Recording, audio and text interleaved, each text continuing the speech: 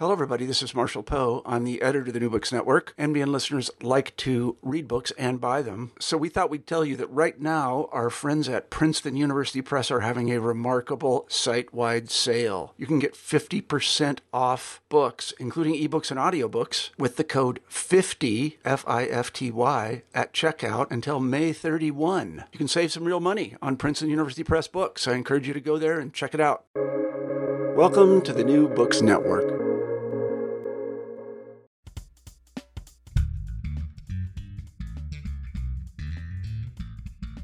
Hello, welcome to New Books in Psychology and New Books in Neuroscience. This is a podcast channel with the New Books Network. I'm Dr. John Griffiths from the University of Toronto and Toronto's Centre for Addiction and Mental Health, and I'm co-host of this channel with Chris Harris and Joseph Friedman. So today I'm speaking with Nick Chater. Dr. Chater is a professor of behavioural science at the University of Warwick Business School in the UK. He's a highly distinguished within the field of psychology with over 200 publications, multiple national awards, and is an elected fellow of the British Academy and the Cognitive Science Society. Nick's work covers a wide range of subjects in the areas of reasoning, decision-making, and language, and he employs experimental, computational, and mathematical techniques to study these areas. And he also works on applications of this research in public policy and in the private sector. So today we're going to be discussing Dr. Chater's recent book, The Mind is Flat, The Remarkable Shallowness of the Improvising Brain. In this book, he launches a pretty comprehensive attack on ideas like unconscious thought, deep motivations, and folk psychological beliefs and desires. And he argues for a picture of human cognition as rather a constant stream of in-the-moment interpretation, reinterpretation, confabulation, and personal narrative generation. So there's a lot of interesting ideas and scientific findings to talk about here. So let's jump in. Nick, hello. Hello. So I hope you've been faring okay during the COVID apocalypse. Mandatory question. So far, so good. Absolutely, yes. But it is rather overwhelming, everything else. So very nice to have a chance to talk about some science. Excellent. Well, glad to be providing that. So before we actually get into the book, I have first up say cards on the table and a little anecdote. I'm actually in a very minimal way, I'm a former student of Nick's. So Nick, I took a course that you taught at the University of Warwick Psychology Department as an undergraduate in around about 2004. It was Language and Thought. Good old Language and Thought. Yes, I remember it well. Right. You remember it well. Very good.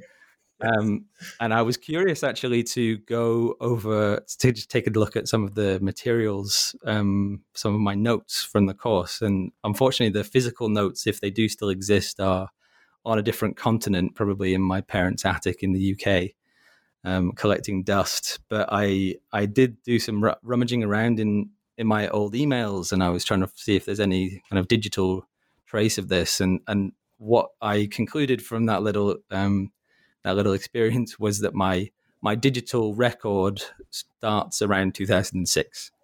There's no trace of anything as far back as 2004.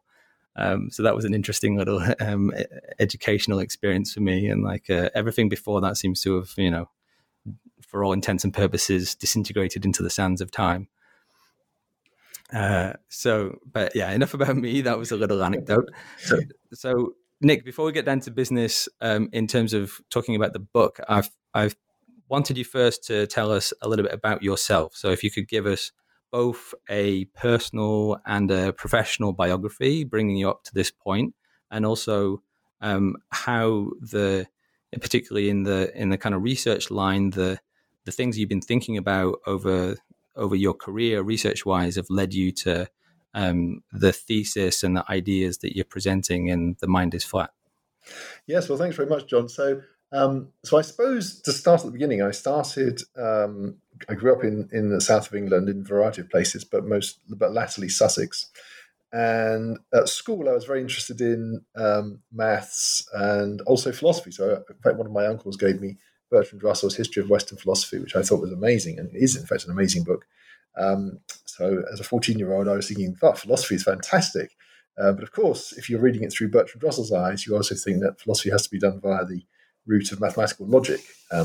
So I was very interested in mathematics and philosophy, to some extent physics. I was an undergraduate for a little while at Cambridge in mathematics, and then switched to philosophy. After realizing that the amount of logic, which I thought was terribly important in those days, the amount of logic in the Cambridge maths course wasn't sufficient.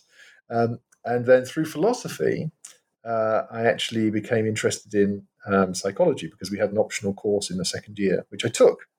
But having said that, I was interested in psychology really in a different way from earlier than that, because I even took some psychology A-level night classes with, bizarrely enough, my RE teacher, my religious education teacher, who had a sideline in psychology and ran A-levels for adults. So I went along, and it was in fact totally mystifying. I mean, it was a very, very strange course indeed. And I'm not sure if he had studied psychology, or certainly I didn't afterwards. But at least I was enthusiastic.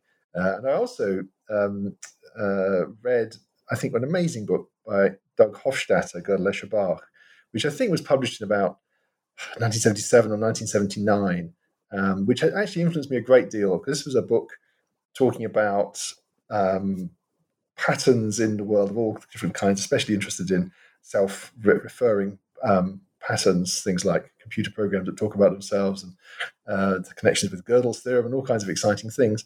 But the thing that was really interesting to me was the idea that you could take a mathematical or computational perspective on the brain. So to try to understand the brain as doing computational information processing work. So that struck me as a really exciting thing to do, and it introduced me to the idea of cognitive science, which is essentially the project of trying to understand the brain as a computational system. So that was lurking in the back of my mind of something I would really be interested to do. And one really inspiring experience for me was in my second year as an undergraduate, I went to see a lecture by Geoff Hinton. Now, Geoff Hinton is one of the pioneers of neural networks, in fact, based in Toronto.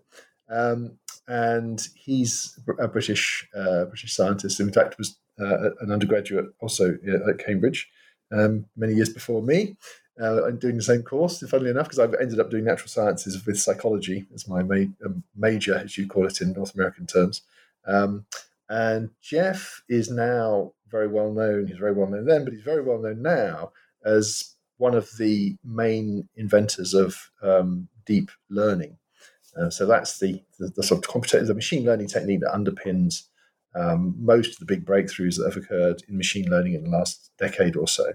And it's not just a theoretically cool thing; it's a very widely used technique across all the big platforms, Google and such like.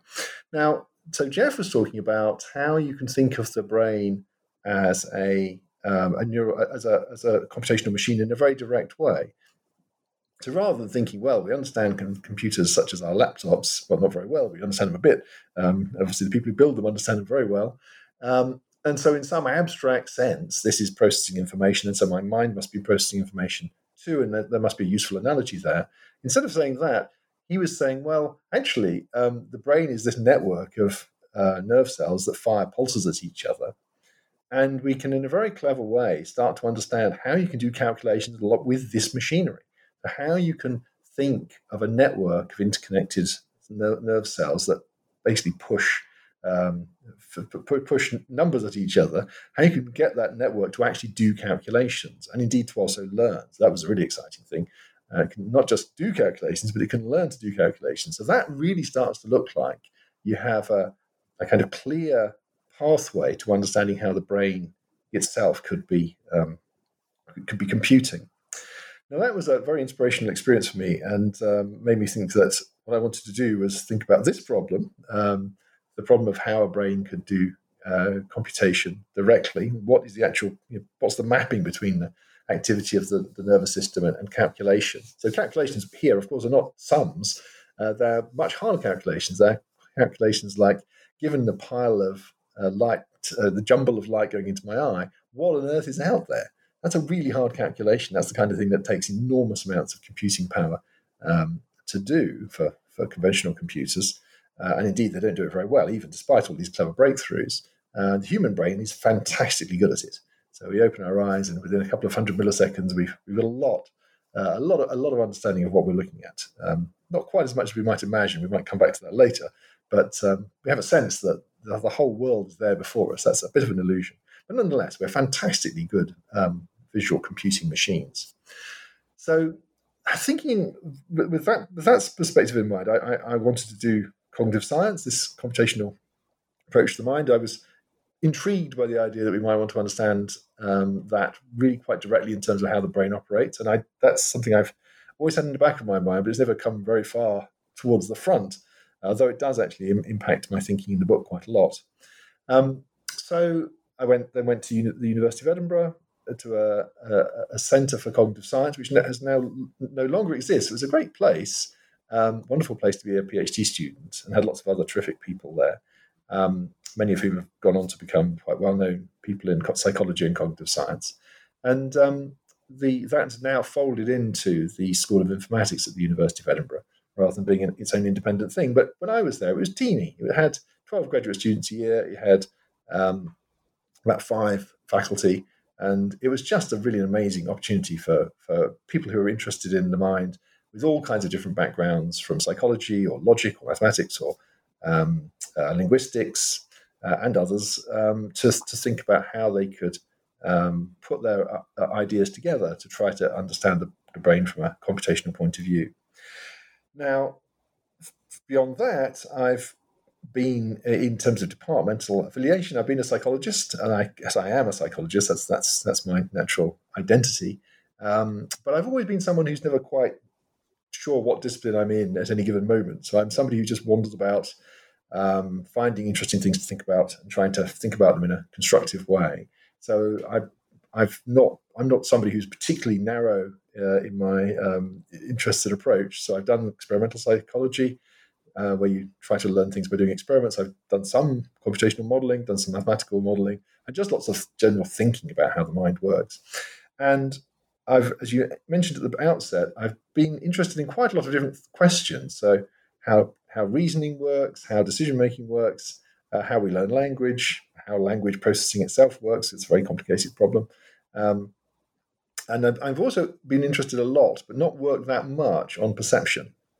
So I mentioned vision earlier. I'm very, very influenced by vision, and I'm very influenced by what we know about how the brain does vision.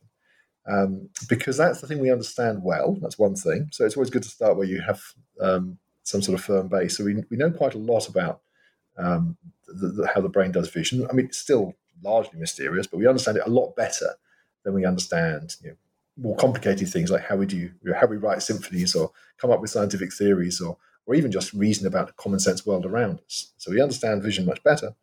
But also, I think the thing is that vision and perception in general, and the ability to use vision and perception to control the body. So perceptual and motor things are kind of very much one, really, because the main purpose of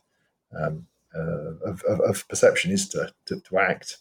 So that's sort of the machinery in your brain that does perception and action. I think that's really that's the basic machinery that we start with, and indeed we share to some degree with other animals. And other things are built on top of that. At least that's my starting point. So my assumption would be, if we know how vision works, we know how other aspects of perception work, then that's going to be a clue how we do more complicated things, because we've only been able to evolve those more complicated things very recently. I mean, we've only had language. I mean, who knows? But maybe a million years. That's a very long estimate. Some people might say it's 100,000 years or 50. But we've been seeing and hearing the world through our sort of long ancestral lineage back for tens, in fact, hundreds of millions of years. So we're really going to be good at perception. We're not going to be very good at these late Johnny-come-lately activities like language and complicated reasoning and science and so on. So I would like to try to understand how you can build a brain that's able to do all those complicated things out of the machinery that it's likely to have evolved with. And a lot of that machinery is going to be stuff that's evolved to do perception. So actually, one of the things that is a theme implicitly in The Mind is Flat is let's look at what we know about how perception works, and see if that gives us clues about how more complicated, or supposedly more complicated, aspects of human thought work. Because I think we're just borrowing a lot of the perceptual machinery and reusing it to do other more complicated things. Yeah, I can see. It's interesting that you kind of laid it out as explicitly as that, because it's definitely quite clear from the book and from like both the how it's laid out, but also where the biggest kind of force of argument comes from. The thesis kind of hangs quite strongly on them, on a lot of the most robust and most kind of striking effects in visual perception. Maybe that's a kind of a didactic strategy as much as anything else on your part, but the influence of vision on the general idea is pretty clear. Yeah, it isn't just didactic, really. I mean, I think that's the way I see things. So, I mean, another thing in terms of background is my second year psychology course as an undergraduate, the thing that flipped me into doing third year psychology, switching back to natural sciences, was a general introduction to the whole of psychology in 3-hour sessions once a week. So it's pretty broad brush. But it was taken by a psychologist called John Mullen, who works on colour vision. And he was just great because he just spent so much time telling us amazing things about perception and giving us lots of amazing perceptual demonstrations. And I think the thing about perception is it is just obviously astounding. You really have an intuition for how it works, and it really doesn't work like that. So when you encounter this, I think, at least for me, it really, really changes your sense of whether you should trust your intuitions about how your mind works at all. And it's so clear in cases like perception, and we'll talk about some of them later, I'm sure.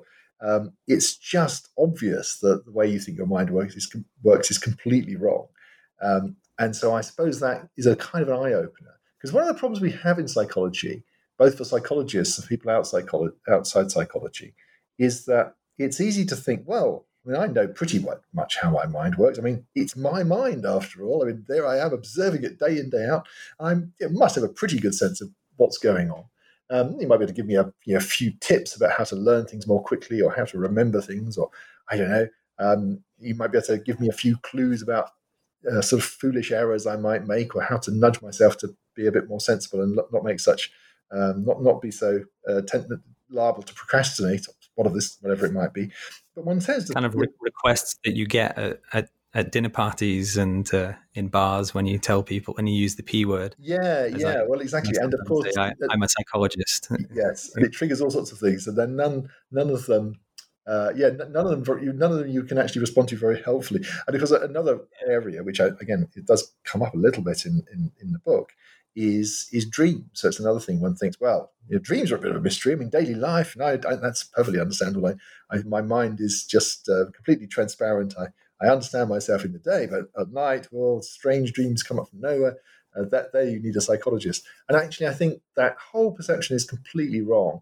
And my feeling is that instead of psychology being broadly commonsensical, I think almost everything we think we understand about our minds is completely wrong.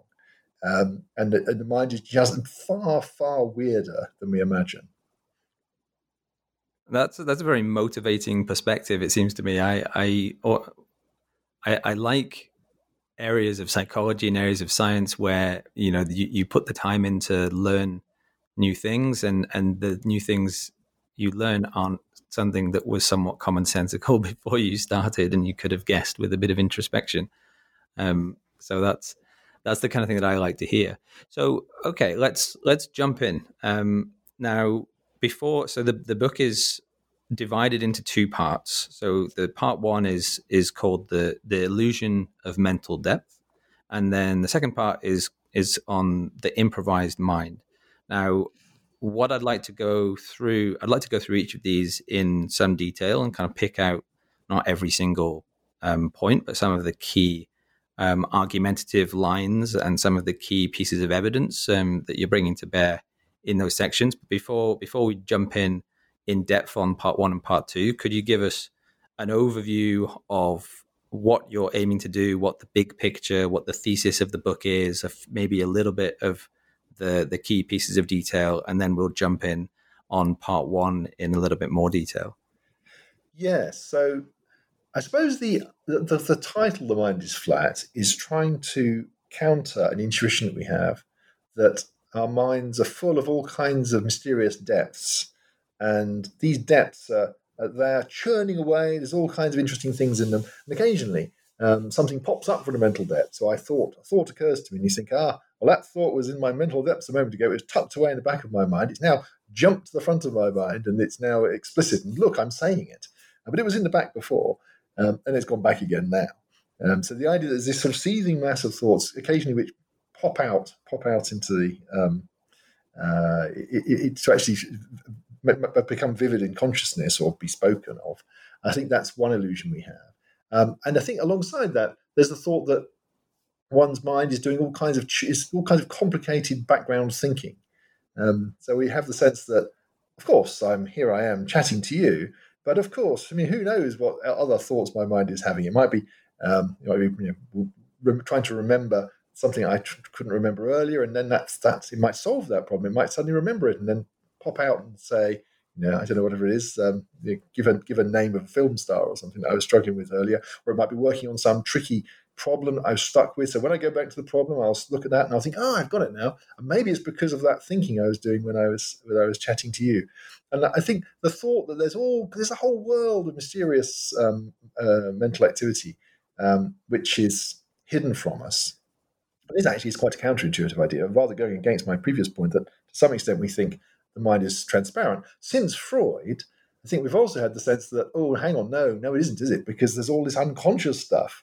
And that's going on in the background, and I think that's all. It's all an illusion, complete fraud. So just to amplify that a bit, if you do something and you wonder why you did it, you can say. So you think to yourself, why did I take that route to the shop? And you think, well, of course, it's the most attractive route, or possibly the shortest route, or it's the route I normally take, or whatever. And it's so easy to slip from that into thinking, well, of course, my brain must have figured that out. I mean, I'm just looking up what my brain thought when deciding what to do. And indeed, the thing it decided to do is to take the shortest route, and I'm just reporting that. And if you say, but why the shortest route? Well, of course, I was in a hurry. And so my brain was thinking about that too. And you say, well, why were you in a hurry? And I can give you a story about why I was in a hurry. And so it goes on forever. And it might just not be inconsequential stuff either. It might be a question of, why did you take a particular job, or why did you marry a particular person, or it could be, why did you make some sort of hugely important moral decision? And whatever the case, we can give explanations. And if you probe the explanation, we can explain the explanation as long as you like. Any part of it, give me it, query it. Yep, another explanation comes to mind.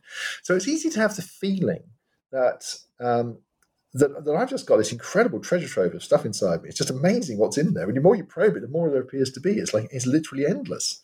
And in the early artificial intelligence, people started with the assumption that this was a good way to try and get at human knowledge. So if you want to understand how a chess player plays chess, you say, well, here's a few chess positions. Now, what are you going to do and why are you going to do it? And why does that make sense? And why does that make sense? You get this story out of people, and you get there's the principles of chess, and then you code them up in your computer, and it should be able to play chess too. Or maybe it's how people play poker, or how they play the stock market, or whatever it is. Or you take doctors who are doing diagnoses, you just ask them to explain what they're doing, take all that information and pop it in your computer, and then that should encapsulate that information. And that's a very appealing story, but it turns out to be completely wrong.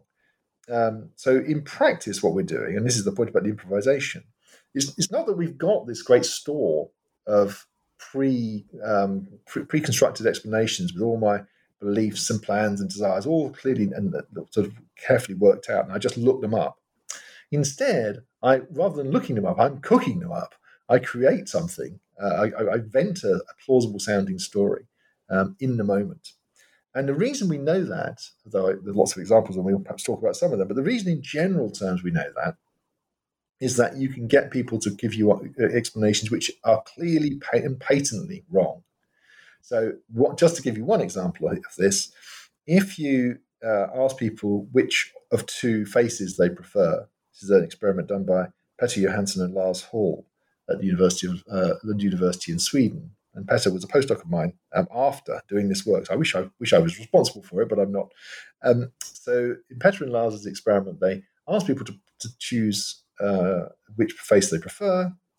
They then say, well, explain why. But in fact, they've done a card trick on people. So this experiment is done on cards with the photographs on faces on the cards. And they actually hand you, using close-up magic, they hand you what you think is the card you preferred. But in fact, they've swapped it with the other one. So you're now looking at the wrong face, the one you said no to.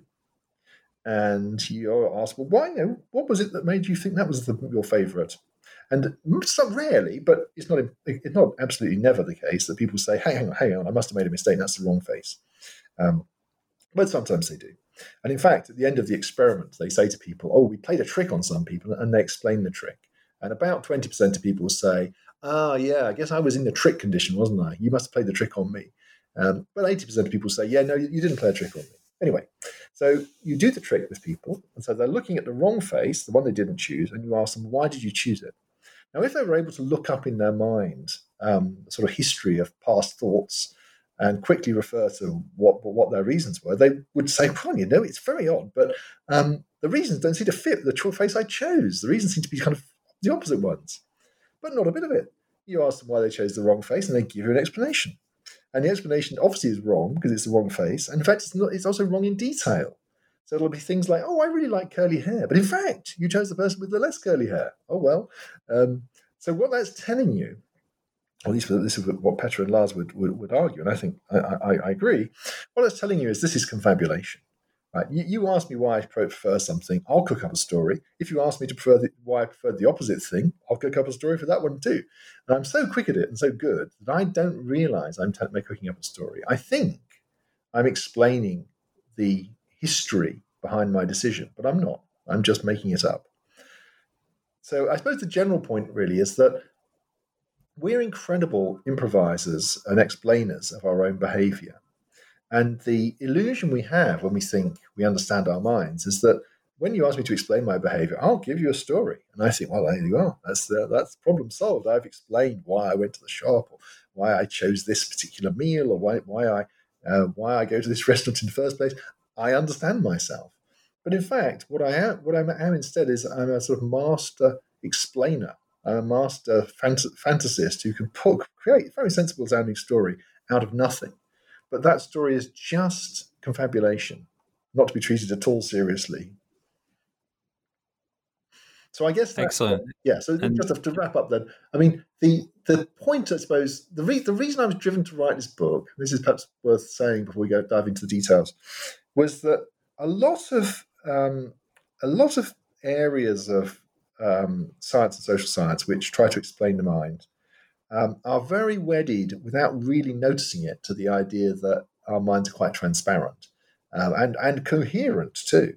So if you're, for example, thinking about artificial intelligence, as I was mentioning before, then one approach is to think, well, we have some fully coherent and transparent model of the world, and you just need to work out what it is. Maybe it's not so transparent, maybe it's hard for me to explain what it is, but there is one. There's a model in there of how the world works, and that's what I'm using to guide my thinking. And it's coherent, it makes sense. And similarly, in economics, people model a human behavior as generated by fully coherent set of beings with set coherent beliefs and coherent preferences, and they make decisions to maximize their fulfillment of their preferences given what their beliefs are. And this all seems very sensible. But in fact, and the puzzle for both artificial intelligence and economics is that people seem to be remarkably incoherent in their actions. They just do funny things that don't seem to make sense, don't seem to be consistent, and don't seem to be consistent with what they're supposed to be believing or what they're supposed to like. So there's this sort of general puzzlement. And I think the reason that puzzlement, I think, is a clue. And a clue is that the idea that actually inside me there is this coherent vision of reality, or this vast sort of sea of knowledge and belief and preferences and so on, is itself completely wrong. It's more like I'm telling a story, and if I tell a story, and I tell a lot, especially I'm telling a bedtime story to a child, and I keep telling the story, and it goes on and on and on. And then it starts to get inconsistent. I start to forget the names of the characters, and 1 minute they're over here, and then another minute they're supposed to be over there. And so then queries can come in from the child saying, well, hang on, but, how does that fit together with that? And the answer is, oh, well, you've got me there, because it's a story. And if I'm making up a story, I will make inconsistencies everywhere. Now, if I was reporting reality, then of course I was looking at a kind of a narrative, which was sort of written, sort of journalistic narrative written down, which was reporting the truth, and of course it would be consistent. But it's a story, and so stories are always inconsistent. So I suppose the whole sort of idea that there's this kind of coherent, consistent model of reality within us, it's so basic, not just to our intuitions, but it's so basic to so many theoretical perspectives on the mind. And I think I assumed that was the case for a long, long time. And it's a great relief for me to think, no, that's just completely wrong. It's just a mistake. And in fact, I'm an improviser. I'm trying to be coherent. I'm not very coherent. When I think I don't know what I think about something, I really don't know. And when I come up with an answer, it's not that I think, oh, I did know, and I've just now told you. It's that I really, really didn't know, and I made it up. Thanks. That's a really great overview, and the two things, I guess, in my kind of response to the overview, or the general impressions I get from what I think of my response to what I'm seeing is that there's two things kind of going on with the book and with the thesis. One of them is somewhat kind of modest in a way, in that it's following some very prominent and like robust strands of psychological research, which maybe we'll go into in a second, on the grand illusion and perceptual components, and then the second half the second part is rather more risque, or rather stronger in its implications, where in one version, one kind of extreme version as well, there's a substantial amount of behavioral, psychological, economic, and other areas of, let's say, science, knowledge, thought, and understanding that you're kind of trying to take a hammer to, or at least a strong interpretation of some of the arguments would lead one to think that they should take a hammer to certain kind of edifices of knowledge that have come from, say, experimental methods that involve survey responses and introspective answers given by subjects on what the reasons for their action responses are. So there's an interesting combination of straight up like good solid cog visual psych and some really kind of profoundly kind of almost scarily risky implications. But maybe we'll get to we'll look to the big picture and the implications in the latter half of the discussion, and go now into some of the perceptual aspects that are in the first part of the book. So what you're doing in part one is using, to some extent, kind of cataloging, pulling together and cataloging a number of examples in a number of different psychological domains, where what one might believe, kind of introspectively or otherwise, about what one is perceiving or seeing is just wrong. All right. So what would you say are some of the most striking and demonstrative visual or other perceptual illusions that you would highlight here to make these points? Yeah, well, there are lots, but I think one or two are particularly clear. So one that is amazingly unavoidable is the fact that we think we see color everywhere. So the first thing you learn in sort of biology at school when you look at the eye is you learn that there are two kinds of light detecting cells, rods and cones. And cones detect, of which there are three types, detect color. In fact, they detect color because they look at the differential activity of the three types. And then rods are just black, essentially just giving you a black and white readout. And another thing you learn is that most of the cones are really vast majority of the cones are in a tiny area called the fovea at the centre of the eye, and that subtends an angle of about 1 degree. But it's not a precise definition. And as you go out from 1 degree of angle, so that's about your thumb when you put your arm fully away from your body. It's about the size of your thumb, so the tip of your thumb. That's 1 degree of visual angle. And as you go, say 5 degrees out, then you have some more cone cells, and there are a tiny number of cone cells beyond that, but almost none really. So that means that your colour vision is only really good at this sort of thumb at arm's length, the thumbnail at arm's length aperture. It gets pretty poor outside that. And then when you go to the periphery of vision, you have no colour vision at all. And the weird thing is, as I look around the room now, I think, yeah, but that's not right, is it? Everything's in colour. I'm looking at my bookshelves, and there I see a whole range of books of all different colours. I mean, that's very odd. How can it be that when I know that there's no colour detecting cells that are actually active, but I still feel that I see all these colours everywhere? Now, there's a trick going on there, and this trick is going on everywhere, I think. This is going back to the point about confabulation. We're thinking that we're simultaneously loading up the colours of the whole visual world. I'm thinking, I see these bookshelves, I see all those colours, I see the reds and the greens and the yellows all together. But of course, if you ask me to report a particular book, how do I actually answer you? So you say, what about that book over there? You point to it. Perhaps you're standing by the bookshelf. And I look over and I say, oh, yes, well, that's orange. And then you ask me another one, I say, oh, the blue. Now, I can do this all day, right? You ask me a question, I give you an answer. I'm great. But what am I doing? How am I giving you that answer? And it turns out the answer is I'm doing it by eye movements, of course. So I've only got this little 1 degree of really accurate colour vision, but I keep moving it around. So as soon as you ask me a question, I pop over my eyes to answer the question, and I give you the answer. But I'm so quick that I think I always knew it. So this is a bit like the explanations we were talking about a moment ago. So if you ask me why I did something, I say, oh, well, the reason for that was I wanted to be as quick as possible, and I was in a hurry. And I say it so fast that I have the illusion that it was all in my head already, that I wasn't just making that up. It was just sort of already prepotently lurking within me.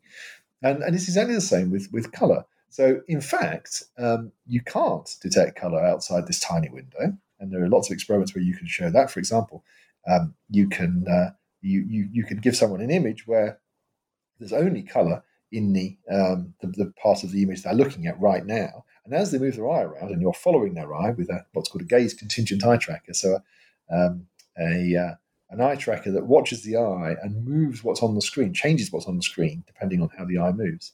You can change what's on the screen so that there's only colour pretty much where you're looking.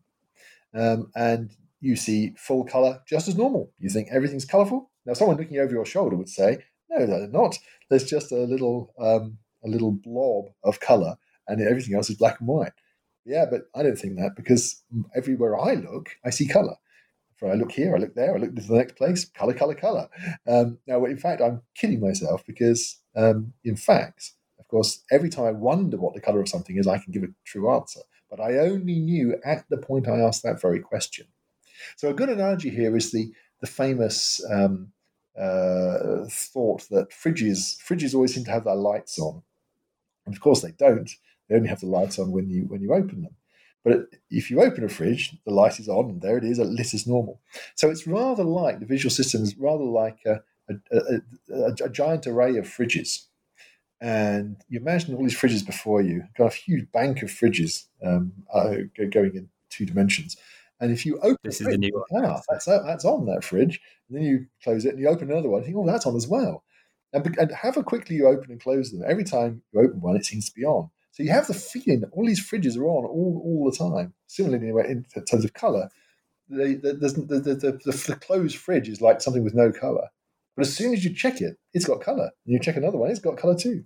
And I think this is just an amazing thing. And this is something that we know is right, because apart from the experiments, we just know the physiology tells us we can't possibly be seeing colour. And yet we think we do. So it's just an incredible surprise. And even as I look around the room now, I just can't really believe it. I mean, it just seems absolutely astounding that what seems like a fully colourful world simply isn't. And one could say the same for detail too. So another amazing experiment, and this is done by Keith Rayner and his colleagues then at MIT and for many years after at the University of Massachusetts at Amherst. They did lots of experiments on gaze contingent eye tracking and reading. And the wonderful type of experiment that they pioneered was one in which I read a line of text on the computer screen. And as I read it, the eye tracker is monitoring my eyes and deviously just creating letters where I'm looking. And everywhere else, the whole rest of the sentence is just X's or Latin or anything. I mean, it has to be vaguely word-like. So I read this sentence where every time I move my eye, sensible letters appear and everywhere else is X's. So if you were looking over my shoulder, as I read the sentence, you see coherent letters, a little blobs of them popping up and disappearing, hop, hop, hop, hop across the screen, and against a background of X's. But for me, it's just normal reading. When I'm just reading fine, I don't think there's anything wrong. So wherever I look, letters appear. So I think I see all those letters simultaneously. So that's the same trick as with color, but now with detail, or indeed in this case, letter identity or word identity. So if I look at a whole book of text, if I have a book in front of me, I think I see words everywhere. There must be 100 words on that page, and maybe there are more. Maybe there's 400 or whatever it is, and I'm seeing a good bulk of them. But in fact, I'm not. In fact, I'm basically only able to recognize about 15 characters, 15 letters, and roughly speaking, only actually read one word at a time. So the best models we have, computational models of reading, probably the most standard one is a thing called EZ Reader. That does a very good job of predicting human reading performance with a model in which, roughly speaking, you just read word by word. Now, if it's a long word, you need to look at it twice. If it's a very short word, you might be able to hop over it because you can guess what it must be. But roughly speaking, you're reading one word at a time. And yet, when you look at a page of text, you have that sense of all of these words being simultaneously present for you. It's just extraordinary. So I think there you're sort of seeing this astounding power of confabulation. This is the idea that philosophers have called the grand illusion, that you have this illusion of an amazingly rich visual world. But in fact, we know you're seeing it through an incredibly narrow window. You're seeing it, as it were, one word at a time, roughly one coloured patch at a time, one face at a time.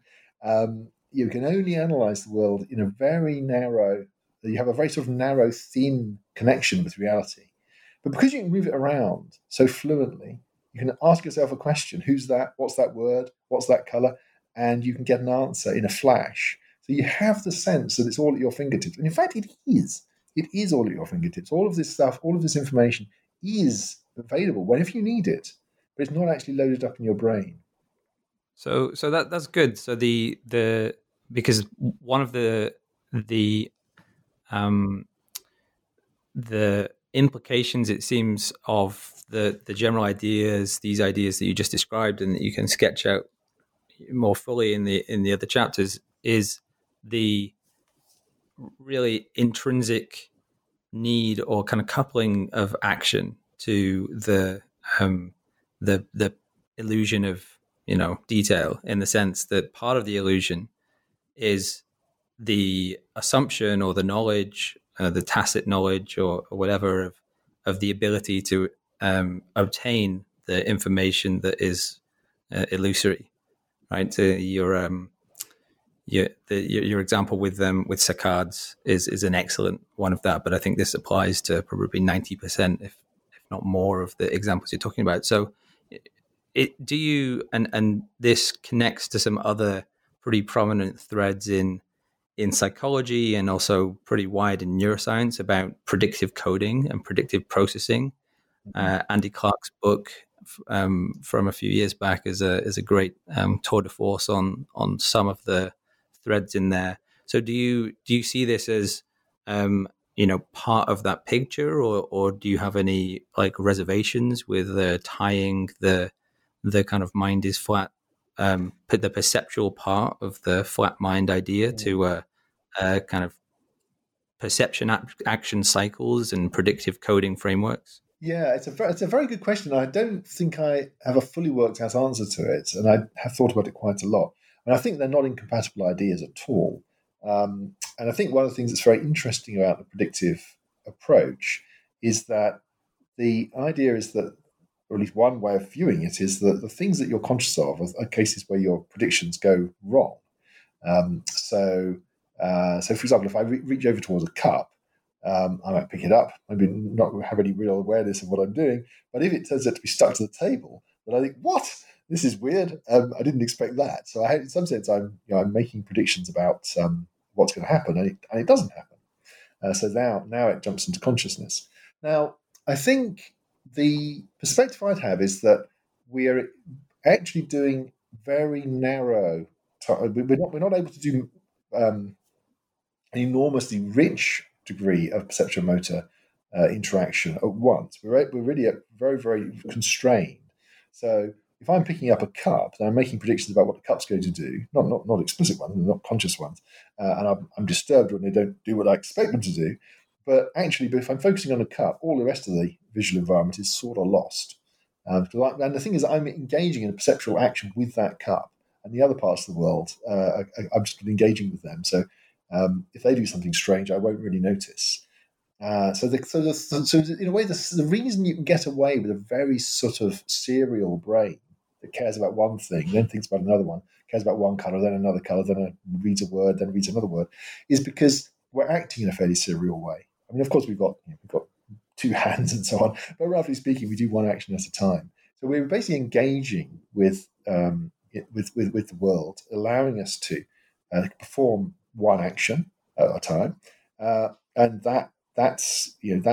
all the rest of the perceptual machinery, is either engaged on that task or it's just doing nothing useful. As I pick up a cup, and I might look over at it to make sure I pick it up correctly. In some theoretical sense, you might say, well, lots of information about the rest of the room is still flowing into your eye. I mean, of course, it's rather blurry because I'm looking at the cup, I'm not looking at that rest of the world. But you're not using that for any action. So the fact that you can't really make anything of it is fine. It's absolutely fine. You're focusing only on the things you're actually acting on.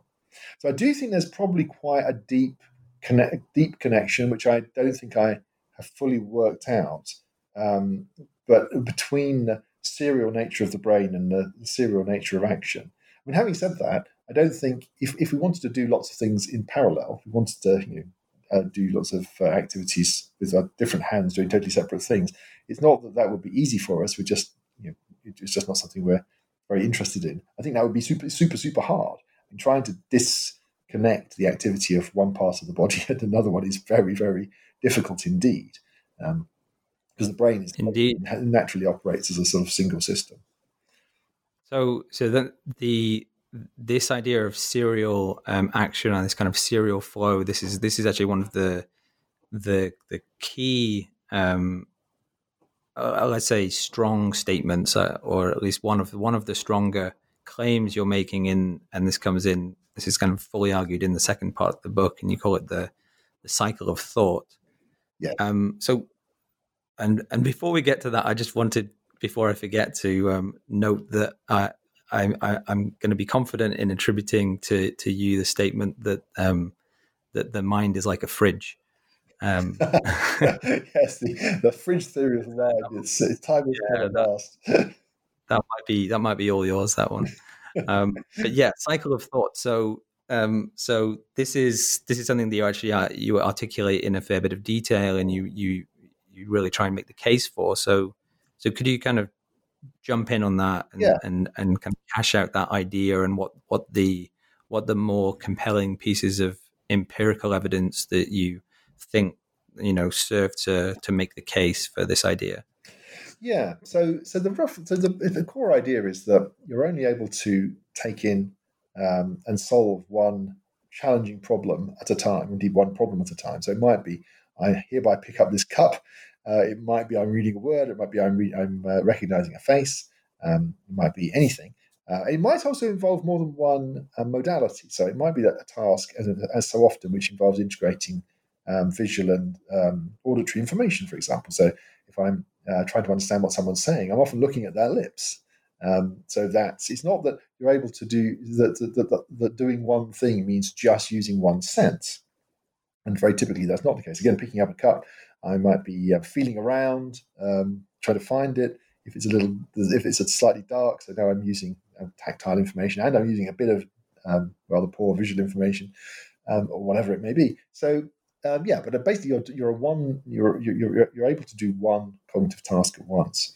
And I think the sort of intuition I want us to, well, I think let me start by saying one reason you might believe that that's roughly true, that we're serial creatures, goes back to the point about thinking of the brain as a computational system which is working on the sort of this network of neurons. Because the thing is that when you try to understand how networks of neurons calculate things, including how artificial neural networks, the kind of thing that is used nowadays in machine learning, I mentioned before, how they work, they are basically only able to do one thing at a time because they distribute the computation across the entire network. So it's not that they say, you brain cells over here, or you artificial cells over here in our computer simulation, you go off and solve this problem, and then these other cells can do something else. That's not the way it works. Basically, there's one problem, and the network is trying to solve a single problem, and it spreads the problem across the entire network. So if you're trying to use a neural network, an artificial one, to learn to recognize faces from images, then the entire network will be active when you show it a face. If you then try and train the same network to do some other task, then, or indeed for that matter, to try and recognize two faces at once, it'll just get a terrible problem of interference. The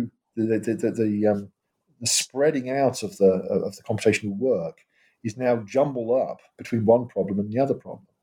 So you just can't do that, really. It's basically a system which is just inherently able to do one thing at a time. Now, the key point, though, there is a slight wrinkle to that, which is that if you can do two tasks without using the same bits of brain, you're laughing. That's fine. So if it's the case that you can separate one task from another because one bit of brain's doing one task and one bit of brain's doing the other task, then that's fine. They're not going to interfere. But as soon as you have any overlap, you're in trouble. And since the brain is a very profligate kind of thing, so it tends to use very large amounts of brain to solve almost any problem.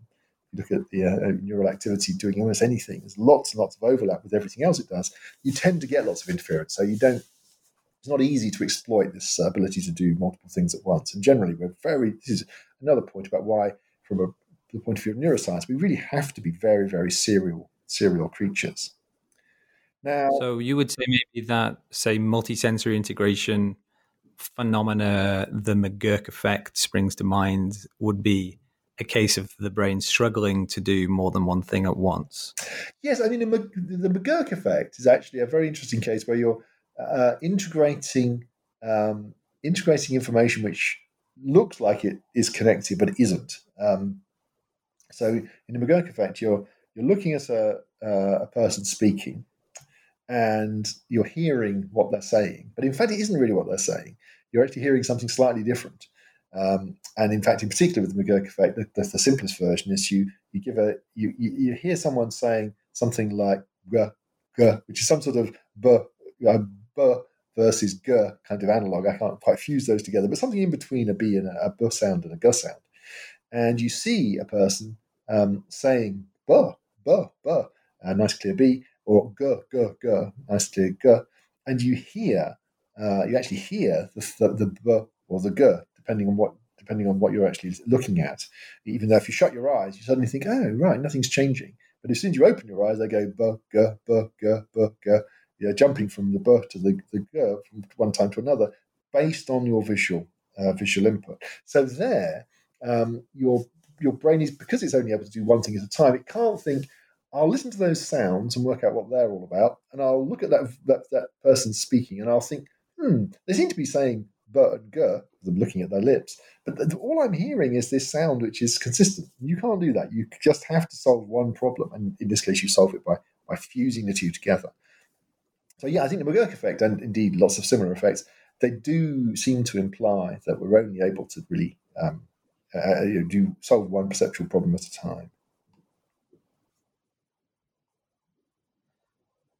Good. So I wanted to I think maybe I want to come back to the cycle of thought and the seriality kind of claim, because it does Yes, undergird a few of the and I kind of subsequent points. yes, and I should give you some other examples too. So yes, indeed, that's a very Yeah. fun. Okay. Well, okay. Well, maybe go ahead of that, and then what I wanted to touch on next, because this is one of the, I think, another of the this kind of stronger claims, but also it's something that maybe you could cash out for us is memory, right? And is there Yes, the difference between, let's say, memory and the types of things that you're arguing against that are yes, kind of yes. deep Okay, mental so structures? one more example of why we can't, why we're serial creatures, why we can't really multitask. So this is an experiment done by Hal Pashler, who's a remarkable sort of attention and performance psychologist at the University of California, San Diego, who's done many very remarkable experiments on the limitations of attention. I just want to pick up on one, which is particularly striking. So the task is that you're doing a driving task. In fact, you're just on a PC with a foot pedal or whatever, and just driving along in this kind of game-like environment. There's a car in front of you in the road, and you just have to follow the car with a little toy steering wheel. And obviously, if it stops, you've got to stop quickly so you don't hit it. That's one thing you've got to do. And there's also a little task where you have to look at the back of the car, and if some lights come on, you have to report the lights coming on. And so the question is there any interference between these two tasks? So you might think, well, not really. I mean, braking is something that is, it's all about the foot, isn't it? I mean, you see the brake lights come on, and you engage the foot, and or indeed the car also slows in front of you. So you just have that automatic reflex, you might think. And then there's this question of responding to the lights in the car that you have been told about, specific lights. Or I think actually there's also a version where you have to respond to a sound as well. And it doesn't matter how you respond, whether you respond verbally or whether you respond in some physical, manual way. It turns out that whatever you're trying to respond to, and whatever the response mode is, you're foiled in your braking. So if you're told, if you have to do something else and brake, you basically just cue them. You do one of them, and in fact, often you do the task you're told to do, and then you think, well, I've got that out of the way. Now I'm going to brake. And of course, that's really bad. What you want to do is you like to believe you just have a wired-in braking mechanism after all those years of driving, and you can do other things. You can chatter. You can think about this and that. You can sort of idly look around and see if you recognise somebody you're passing in the street, and you can do all of this completely independent of that braking sort of feedback loop, which you like to believe is just wired into you. As soon as the lights go on of the car in front of you and it starts to stop, you brake. But it's completely wrong. It turns out that there's no task you seem to be able to give people, which is so easy that it doesn't interfere with braking in a fairly fundamental way. Basically, that they do you have to complete the task you're told to do before thinking, oh God, I've got to brake now. So that's I think that's really very, very remarkable. And there's a whole sort of area that Pashler really largely set up, which is on this idea of the psychological refractory period. But it's basically this idea of queuing. If you have to do more than one task, you basically have to queue them, and you have to discharge one task before starting the next one. And that's something that is implying that there's this really very deep bottleneck for many tasks. Now, I don't think it's absolutely universal. There are going to be things you can do which don't involve overlapping bits of brain. So there will be some of those. So people can say things like, yeah, but I can walk and chew gum at the same time. I mean, look at me do it. Or I can talk and walk. And these are, something like balance is something where if nothing unusual is happening and you're just walking on a flat bit of pavement, then it's something your brain circuits involved in that are pretty distinct from the ones that are involved in sort of high level chit chat. Of course, even that's not true if you're walking on difficult terrain or you stumble. You'll soon shut up then, because suddenly other brain mechanisms are required to solve a more tricky problem. Yes, good. So memory and memory, and I want to kind of go there via a reflection that well, it helps with the memory point, but it is also one that I wanted to bring in, which is you mentioned this as well in your opening remarks, actually, on your kind of bio, is that you're coming in some sense intellectually, perhaps from a very early point, to some of these research questions in psychology via some interesting questions in philosophy of mind. And one of the key currents in philosophy of mind, and one of the kind of critical dimensions of thinking in philosophy of mind over the last 100 years or more, has been various iterations of kind of dis.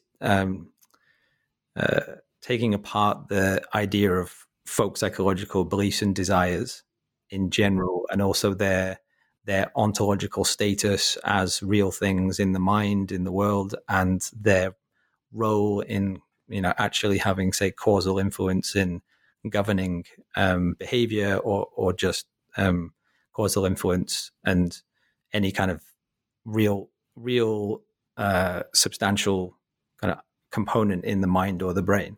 So in a way, like the way part of your thesis in the book seems to be picking up this trajectory from Ryle and from the Churchlands and from Dennett onwards, and having another stab at folk psychological beliefs and desires as things that exist in the world. So, but that I think, so maybe you can comment on that, but that also does do the job of taking me into the questions that I wanted to ask about memory, in the sense of the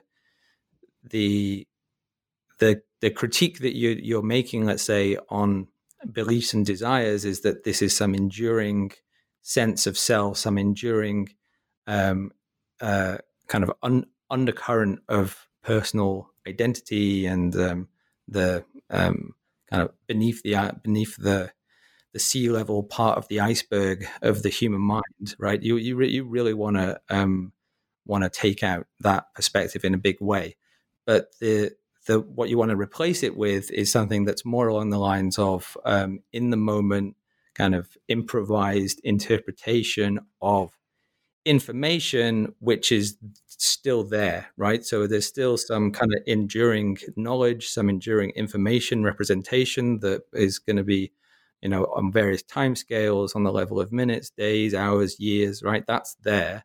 You don't want to be arguing against that, presumably, but you do want to say something substantially different from, I have beliefs and desires, or kind of enduring psychological attributes that lead me to make decisions, or let's just stick with decisions, perceptual inferences. You want to say something different to that. Now, what I'm not super clear on is what the clearest way of articulating the difference between what the memories on which the in the moment improvisation are based, and the thing that you're arguing against in terms of enduring beliefs and desires. So could you have a stab at that?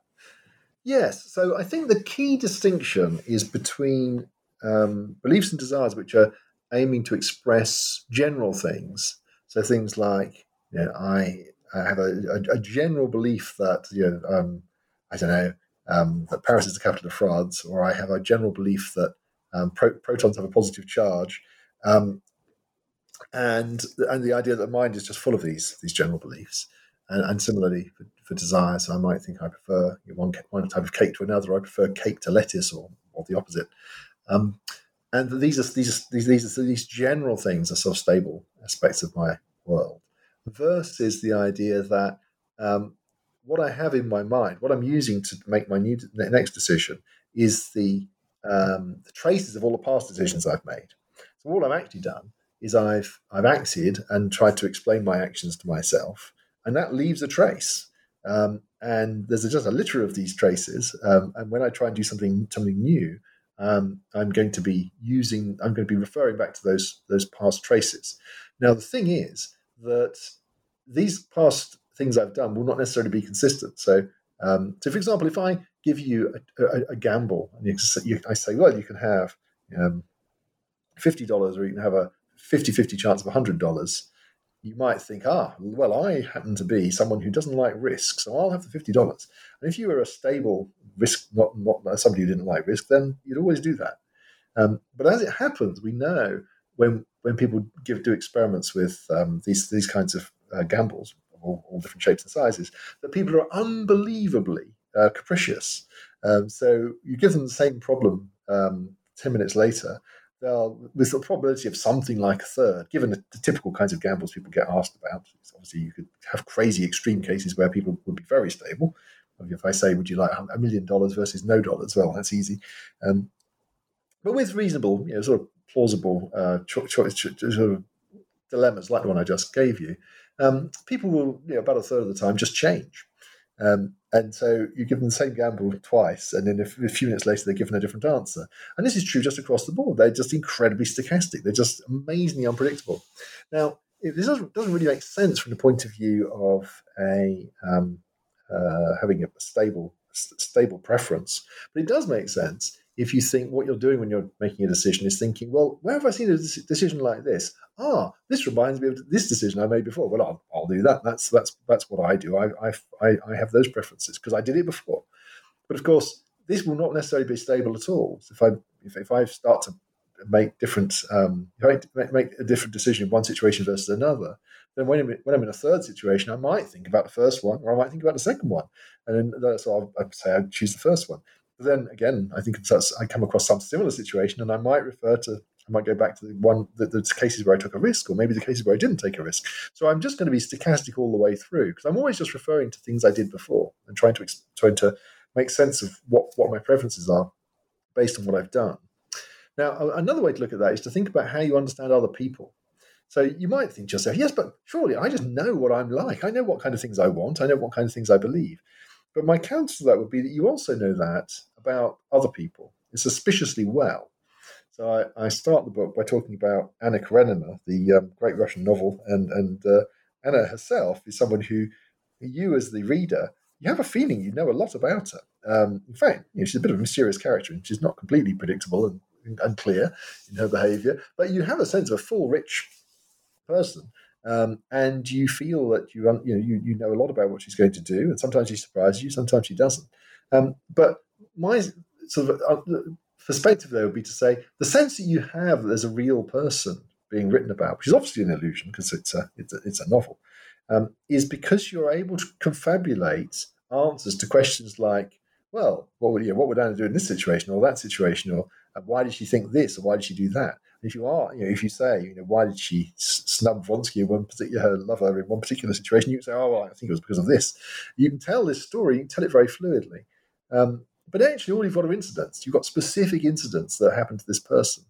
And when you think about your own life, it's just the same. You've just got stuff that happened to you, things you did. So when you think, what sort of person am I? What do I like? What do I believe? You have to figure it out in just the same way, I think, as you do for a character on TV or a character in a book. But luckily, we're really good at it. So we're so fast, so fluid, that I can tell those stories about myself quite convincingly. Now, occasionally, I think we all have a sense of, I'm a total mystery. I don't know why I'm doing half the things I'm doing. We occasionally have the veil is lifted slightly, and one has a sense of bafflement. But most of the time, the storyteller just marches on. This is really fascinating. This is actually one of the I think the most interesting parts of the thesis is this. It would imply that let's say strategies for attempting to have a more fluid personality, for the sake of a better choice of words there. The process of observing my past behaviors and taking that as a guide to future behaviors just by virtue of their familiarity to me as answers to that question or as choices made along those lines. That sounds like it's an interesting thought experiment to say, well, is that something that can be manipulated? and even kind of brought into let's say, I don't know, a therapeutic strategy, or a mindfulness based, intervention.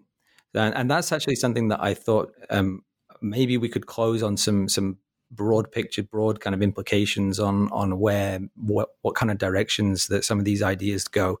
I want to go for one more detailed point on some of the core ideas before we expand out and maybe close up the conversation, because we've just gone past the hour mark, so we can start winding down. And the next one I want to go into is unconscious insight, which is something that you have some quite strong views on as well. You cite some experimental literature, and you have a little anecdote about Henri Poincaré that you don't take too kindly to his ideas about how he thinks that mathematical insight is coming in an unconscious way. So yeah, could you take up that? Yeah. Now, I should say, disagreeing with Poincaré is never something you should take up lightly, because Poincaré is undoubtedly one of the great geniuses of the last 100 years or so. Obviously, he created all kinds of phenomenal mathematics and physics, and is just a spectacularly remarkable person. But I think none of us, including Poincaré, actually know how our own minds work. And so my defense is that Poincaré is infinitely cleverer than I am, but we're both fooled by our own minds. And it's only if you look at the sort of experimental literature in psychology that you realize what's going on. So Poincaré's idea was that his deep mathematical insights were sort of occurring while he was sort of staring out the window on a bus or just engaging in daily life. And he'd then return to a tricky problem, having done something completely different. And he'd think, I see it. I see it all now. It's all completely clear to me, and just write out the solution. So going from unclarity to clarity was certainly occurring after a period of doing something different. And his interpretation of that was that my brain's been pondering the problem in the background. So I want to give there's lots of very boring experimental evidence which makes that look less plausible. It's not boring. The experiments aren't boring, but it's kind of boring to tell. But the rough nature of these experiments is you give people some problem that requires insight, or possibly several problems that require insight. They get a bit stuck, can't solve it. So it might just be giving them lots of anagrams or little problem-solving tasks. And then you give them a break, and then they start up again. And the question is, have they solved any of the problems during the break when they're doing something else? And the answer is, well, not really. What it seems that there's a slight advantage of having a break, but it seems to be entirely explicable, or at least this is my story, and many people in literature. It's not actually universally believed. But it seems you can explain pretty much all of that by the assumption that what they're doing is being jumped out of the sort of the cul-de-sacs they've got themselves into. So if you ask me what was the name of the Hunchback of Notre Dame, if I don't get it straight away, I might find myself thinking, well, Notre Dame, now that reminds me of Nostromo, and then that reminds me of the Spanish word nuestra. I'm going down the wrong track here because it's Quasimodo. Don't go, get away from those N words. Nothing to do with Notre. But if once I've got down the wrong path, I'm stuck. So doing something else will unstick me. So I look at the problem fresh and I think, oh yeah, Quasimodo, bang. Now the thing is that I think that's happening all the time to us. So when we have the intuition, that somebody, I'm wondering about the name of a film star. I can't think for the life of me what it is. And then suddenly, while doing something else, in pops the name to my mind, supposedly. And I think what's actually happening there is something rather different. What's happening there is it's a crossing your mind to wonder about the name of that person again, and instantly the answer comes to mind because you've got out of your cul-de-sac. But of course, then all you have is the sense of, my goodness, that just came from nowhere. It didn't come from nowhere. What came from your mind wondering, coming back to the problem, readdressing it, and now it was easy. But it was so quick that it sort of seems like it just popped up from nowhere. Now, the reason I'm very unconvinced by the idea that the brain can be doing this kind of background thinking, this kind of slow pondering in the background, is that if you give people tasks where they have to do really, really elementary background thinking, they can't do it. So this is an experiment I did with Greg Jones and Elizabeth Mailer at Warwick around the time, actually, you were probably having the language and thought lectures. This was in early 2000s, I guess, something like that. Excellent. And this, I was working with Derek then, and not so much with Liz. right, okay. So this was an experiment where we simply got people to name as many colours as they could, or as many animals or cities or whatever it was. And so one version of the task is you just say, well, okay, off you go, just name lots of British cities or colours or anything you like. And so people would do this, and they'd write them on a piece of paper. And after 30 seconds, it's very low tech, after 30 seconds, they had to turn over the page. We were watching them. And then he'd write some more down. Then he'd turn the page again and write some more down. And in fact, you get pretty slow, even if it's something like towns, where there's loads of them, and you know loads and loads of towns. You start off really quickly, and pretty rapidly, you slow down. It gets harder and harder. One reason is you keep thinking of the old ones. You think, oh, London, no, I've done that one. Oh, Manchester, yeah, I've done that one too. So you slow down. Now, what we were comparing is what happens if you give people the tasks independently. Say, let's say it's towns and colours. Say, so I give people towns and give them colours independently. Or we say, if you get stuck with towns, just give us a few colours. And if you get stuck with colours, give us a few towns. Now, if you were able to probe your memory separately for colours and towns, then this would be a great advantage. Because you think of some towns and you think, I really can't think of any more. But thank God my colour memory has been probed, because I've been checking out the colours. And so now I've got a whole stack of them ready, and now I'll just reel those off. And then when I've been reeling those off, the town memories will start to come back. So if you could search separately for these two sets of things, then you'd have a huge advantage if you could do either, over what you would have if you just do one at a time. But actually, you don't at all. You don't get any advantage from that process. It's exactly as if you think, all right, time for some towns. I'm now stuck. Now, time for some colours. And you do some colours, and you just go back to towns, and you go back to colours. And every time you switch over, there's no advantage at all. It's not like you've stored up a few that you've been secretly searching. So it seems that searching for memory is a serial process, in the sense you can only search for one kind of thing at a time. So my suspicion is if you even only search for colour words, and if that blocks you searching for town words, I can't believe that if you're actually holding a conversation on a bus with somebody, you're secretly thinking about deep mathematics. That just seems really implausible. And of course, I also believe this because I think that the brain is the fundamental wiring of the brain is that it's working using this distributed neural networks, which interfere, where if you're trying to do two tasks using the same circuits, you just get interference. And for almost any high-level thinking, anything verbal or conceptual, you're using vast tracts of your brain to do that. So the idea that you're actually secretly doing some deep mathematical reasoning or problem solving on the side seems very unlikely to me. It's not, we can't prove it for sure, but if there's any unconscious processing going on, I suspect it plays a very small role. Interesting. So that is, I mean, tell me if I'm wrong about this, but that sounds like something that is slightly divergent from what you might at least read in, say, a textbook about what happens. I mean, also I wanted to bring in what happens after sleep.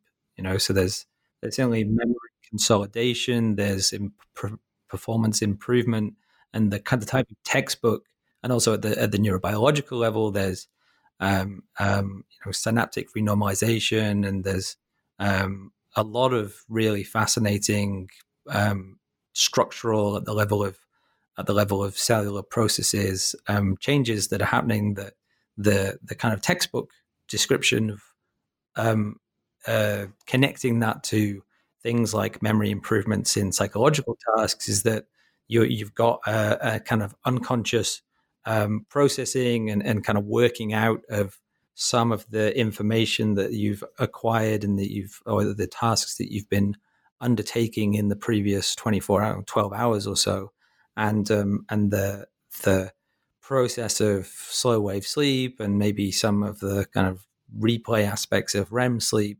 are doing that. Maybe in REM sleep it's not unconscious, maybe it is, maybe it's not. REM sleep is complicated, but that something between when you go to bed and when you wake up is, like I said, the kind of one of the textbook lines would be that's a kind of unconscious sorting out of some of the reasoning or the cognitive tasks that have been kind of implicitly set in motion during the previous few hours of cognitive action. So you want to take some issue with some of that, maybe at the level of high level abstract conceptual reasoning, but I guess you probably can't take issue with that kind of all the way down, because that's certainly right at the level of performance improvement with memory and so on. So do you have like a threshold where you say, okay, I want to go with the kind of standard line about memory consolidation type phenomena up to this point, but not past that in this psychological domain? Yes. So that's a good question. So I think I've got sort of 2 points really. So the first one is, I think that we should think about the process of consolidation as not anything to do with thinking. So I'm imagining that it's a little bit like memory is writing in a book, but the ink takes a while to dry. And if you sort of jiggle it about too much, your book gets too much of hasn't got some nice quiet time to settle, then it all just gets smeared and horrible. Or maybe it's trying to write in something gluey, but the glue takes time to set. But if you have too much sort of swooshing around going on, then the setting doesn't work properly. But it's not that but that can still be consistent with the fact that you're only writing one thing at a time. So the process of consolidating for me is not a deep information processing thing. It's just laying down the traces. It's not that you're going over and sort of reconceptualizing and thinking, hang on, I don't need this information, I need that information. It's just a very basic neurobiological process. Now that may not be the whole story, but that's my take on it. Now the REM sleep replay kind of thought is different, I think. So there, I think I feel that's playing into the hands of my story, because the very fact that we dream at all, and the fact that also you have this very, very strange phenomena of replay in humans and animals, certainly looks like best understood with animals, where it looks like they're replaying in their minds things that have happened during the day. So things like going through a maze or whatever. It is it's as if they're replaying that apparently during sleep. That seems to be something that is actually the reason that's you can, I think, learn from that. I think you can reprocess and change information through replaying, but that is another conscious flow of experience, and that's it's a bit like mental imagery or something. It's like I imagine something and I can learn from that. And indeed, if I need to get at the information and modify it in some way, that's information I've acquired during the day, I've actually got to replay it. I can't just fiddle about with the neurons. I've got to actually reprocess it, and that's itself will be more conscious experience. So I think this idea that there's a single channel of conscious experience, but we might need to overhaul some of it, is sort of true. That's what's happening perhaps that's what's happening during REM sleep, perhaps what's happening in these kind of replay phenomena. But I think that's rare and completely different from the process of just, as it were, drying out the writing or drying out the glue so that the information's sticking. There's no information processing going on there at all. But yes, these are sort of open questions, very, very interesting questions, but they're not clear cut for sure. Fascinating questions. I mean, with replay, it's a different domain, but you get replay phenomena in place cell firing responses in rats who've gone in mazes, right? So that's not high level conscious reasoning. That's remembering spatial sequences, but you can see kind of traces of the spatial sequence of the maze during slow wave sleep. But yeah, the relationship between sleep and memory. I think the fact that you can see that outside of REM sleep is intriguing and presumably not corresponding to any kind of conscious thought. So again, I mean, maybe there's something. It's still compatible with a serial story in that, as far as anyone knows, at least as far as I know, people we haven't found rats which are replaying a whole lot of different runs through mazes simultaneously. They have to do one at a time. And I generally would be very keen, if it were for sort of Occam's razor type reasons, if it turned out that the ability to process information and the flow of conscious experience were pretty tightly coupled. But these are cases where you do wonder whether that's not entirely true. There may be some interesting reprocessing of information which actually isn't consciously accessible.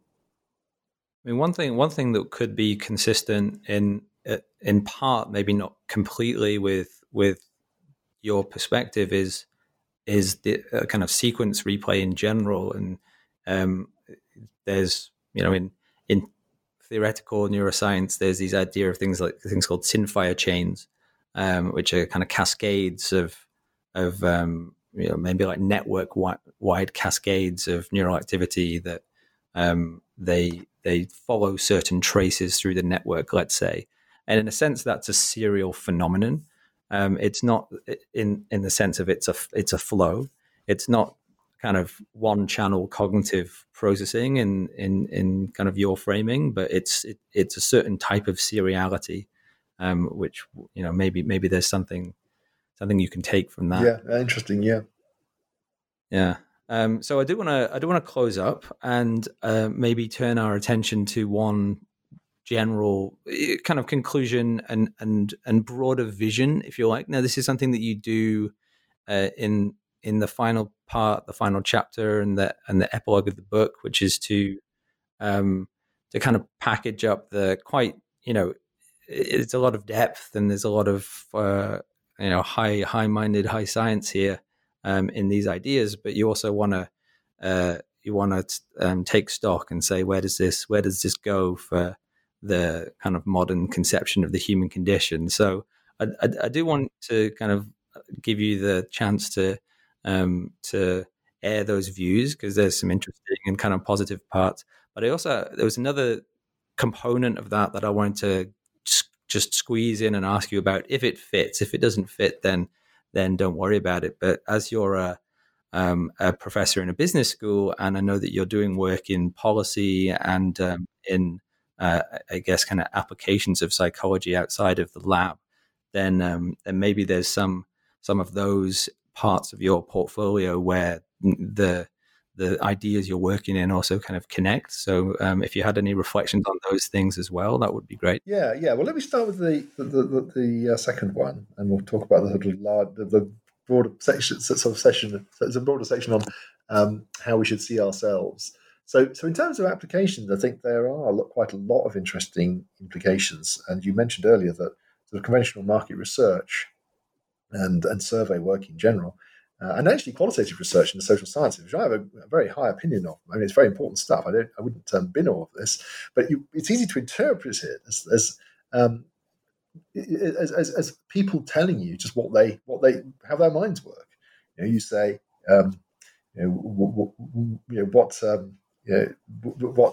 know, what browser do you use and why do you use it, and then you got to get a story about that, or which is your bank and why haven't you changed bank, and you have a little story about that, or why haven't you had your children vaccinated, and what people tell you is not useless information, but from my point of view, they are confabulating at the time. So they're thinking, oh yeah, you've got me there. Why do I do this? Well, I said these other things, and I did these other things. I guess I'm gonna give you this story. So one shouldn't be taking those things at face value. And I think that's perhaps not staggering. I mean, we all have a sense when we're filling in surveys or being asked questions that we don't really know quite why we did things. We feel slightly foolish, but we come up with an answer anyway.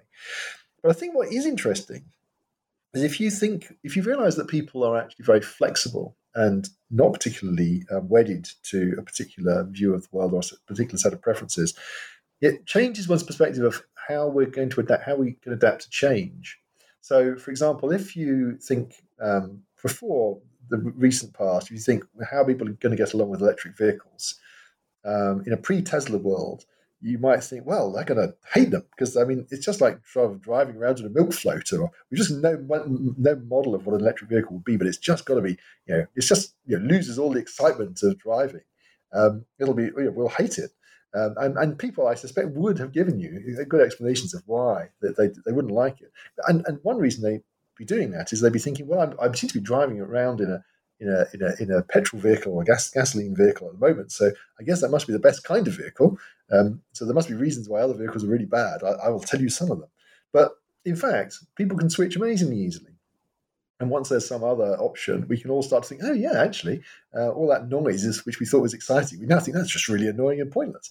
And now we suddenly start to value the fact that the technology is clean, and that seems very important to us. And then the other the type of things we thought were very modish and modern start to seem terribly old-fashioned and old hat. So we completely change. Or taking similarly with diet. One thing we clearly, apart from the fact we clearly have to move towards electric vehicles from a carbon point of view, I'm very interested in carbon reduction. Clearly, as a planet, we have to eat a lot less meat and eat a lot more vegetables, just as a matter of balance. Not zero meat, but we have to eat a lot less. And with a kind of very rigid perspective on human preferences, you might think, well, this is going to cause misery. I mean, maybe it's necessary, but people are really going to hate this because they have these preferences, and their preferences are for the things they're eating at the moment. But in fact, the reason our preferences are for the things we're eating at the moment is to a great degree that's what we eat. So if you ask me what I like, I think, well, what do I eat? I mean, these are the things I'm eating all the time. But if I eat different things and get used to different things, then I like those instead. And there's some, I can't remember who did the study, it was quite a well-known study, it's a classic one, where you ask people whether they prefer ice cream or yogurt, and the ice cream fans will say, oh, no, I wouldn't want to eat yogurt, that's very dull. But if you force them to eat yogurt for a few days, they start to like yogurt, and then yogurt's actually just as nice as ice cream. So a healthier option is now embedded. And I think just in general, we're just much more flexible than we think, both as a society and as individuals. So I think that's important from a policy point of view, because it's easy in public policy context to think that if we need to change the way we behave, that's going to be really, really difficult, and everyone's going to hate it. Now, sometimes we can't change the way we behave limitlessly. There are some things we really, really won't like. But actually, we are very flexible. And of course, we're seeing that now. I mean, we're talking now in the lockdown across the world for COVID-19 virus. And that is an extremely difficult period for a great many people. But I think what's remarkable is that people have managed to change their behavior so comprehensively, so quickly, and do things which many people would have intuited would be impossible. There certainly were many people in the UK saying, "Well, there's no point having this severe lockdown. People won't stand for it." In fact, surprisingly, people will stand for it, and people actually can adapt their behaviour remarkably well, though it's difficult. So that takes me on to the final point, which is how we should see ourselves. And I think there's something potentially a bit alarming about the mind is flat perspective, and I think some people do feel disturbed by that because they think, "Gosh, I thought of myself as having a deep set of commitments and beliefs and preferences, and being determined by those, and that was me. And you're telling me that I'm making most of that stuff up." But I want to view it a bit differently. I want to say, no, you're really a history. The thing that makes you you is not a list of things you believe. It's the history of things you've thought and done. And when you do new things, you're referring back to those things you thought and done before. In the same way that if you're a musician, say you're a jazz saxophonist, the way you play is determined by all the things you played before. You're continually referring back to all the things you played and also the things you've heard. And that's determining how you play now. That's improvisation for you, right? You're basing your improvisation at any given moment on all those snippets of improvisation you've done in the past. And that is both heartening, it's heartening for two reasons. One reason it's heartening is it makes it obvious that we're all special and different, right? Because we all have different histories and different lives. It's not that with the right psychometric test, I can say, oh, yeah, you two people are pretty much identical because you're exactly the same extroversion and neuroticism and whatever. Therefore, you're the same. It's sort of obviously false. It's obviously the case that people are hugely, hugely different and varied. And the reason they're hugely different and varied and enormously rich is that the lives they've led are just enormously rich. Just like the bank of memories of music from a saxophonist, just incredibly rich. But the other thing is that it also gives you a sense that you can change yourself, but not that quickly or that dramatically. So if you want to learn to be a better saxophonist, or in fact to learn to play the saxophone from scratch, you can't just think your way to do it. You've just got to practice and just keep at it and just copy people who do things well, who do things that you want to do, and replay the things you think that you did which worked well, and stop playing the things which were terrible errors. And that process of incremental change is obviously what's going on when you're learning a musical instrument. It's a long, slow process, but you do get better at it. and you can do things you never thought you could do. And it's just like that with thinking, social interaction, anything else. I think we as are improvising creatures, but we can get better at improvising, and we can improvise in different ways. If we don't like the way things are working out now, slow, methodical change can change us, but not by magic. And we can't magically think, I want to be Charlie Parker or some phenomenal saxophonist genius. I can't do that. I certainly can't do it overnight. Probably can't do it at all. But I can change my behavior. I can change my thoughts, sort of one step at a time. So the human mind is a jazz saxophonist. Is this maybe the title of your next book? Maybe it should be. I think there's actually, I'm very influenced by music. I spent a lot of time as a child playing jazz guitar. And I think a lot of the things I think about, actually, more than I realize, are actually influenced by the struggle to learn to play a musical instrument. Never particularly well, to be honest. But it's actually, I think it's a metaphor that conditions my thinking about learning all kinds of things in probably ways I'm not fully aware of. I like the metaphor. I also am a jazz musician, and I have to say, though, I have taken my wife to see Branford Marsalis concert before, and she was not super enthused by avant-garde bebop jazz saxophone playing. But nevertheless, I love the phrase. I love the metaphor. The mind is a jazz saxophonist, and I think that's an excellent point to tie up the conversation. So I've been talking with Nick Chater on his book, The Mind is Flat, The Remarkable Shallowness of the Improvising Brain. Nick, thanks very much. Well, thank you very much, John. It's been a fascinating opportunity to chat, and a great set of questions and lots for me to think about. So thank you.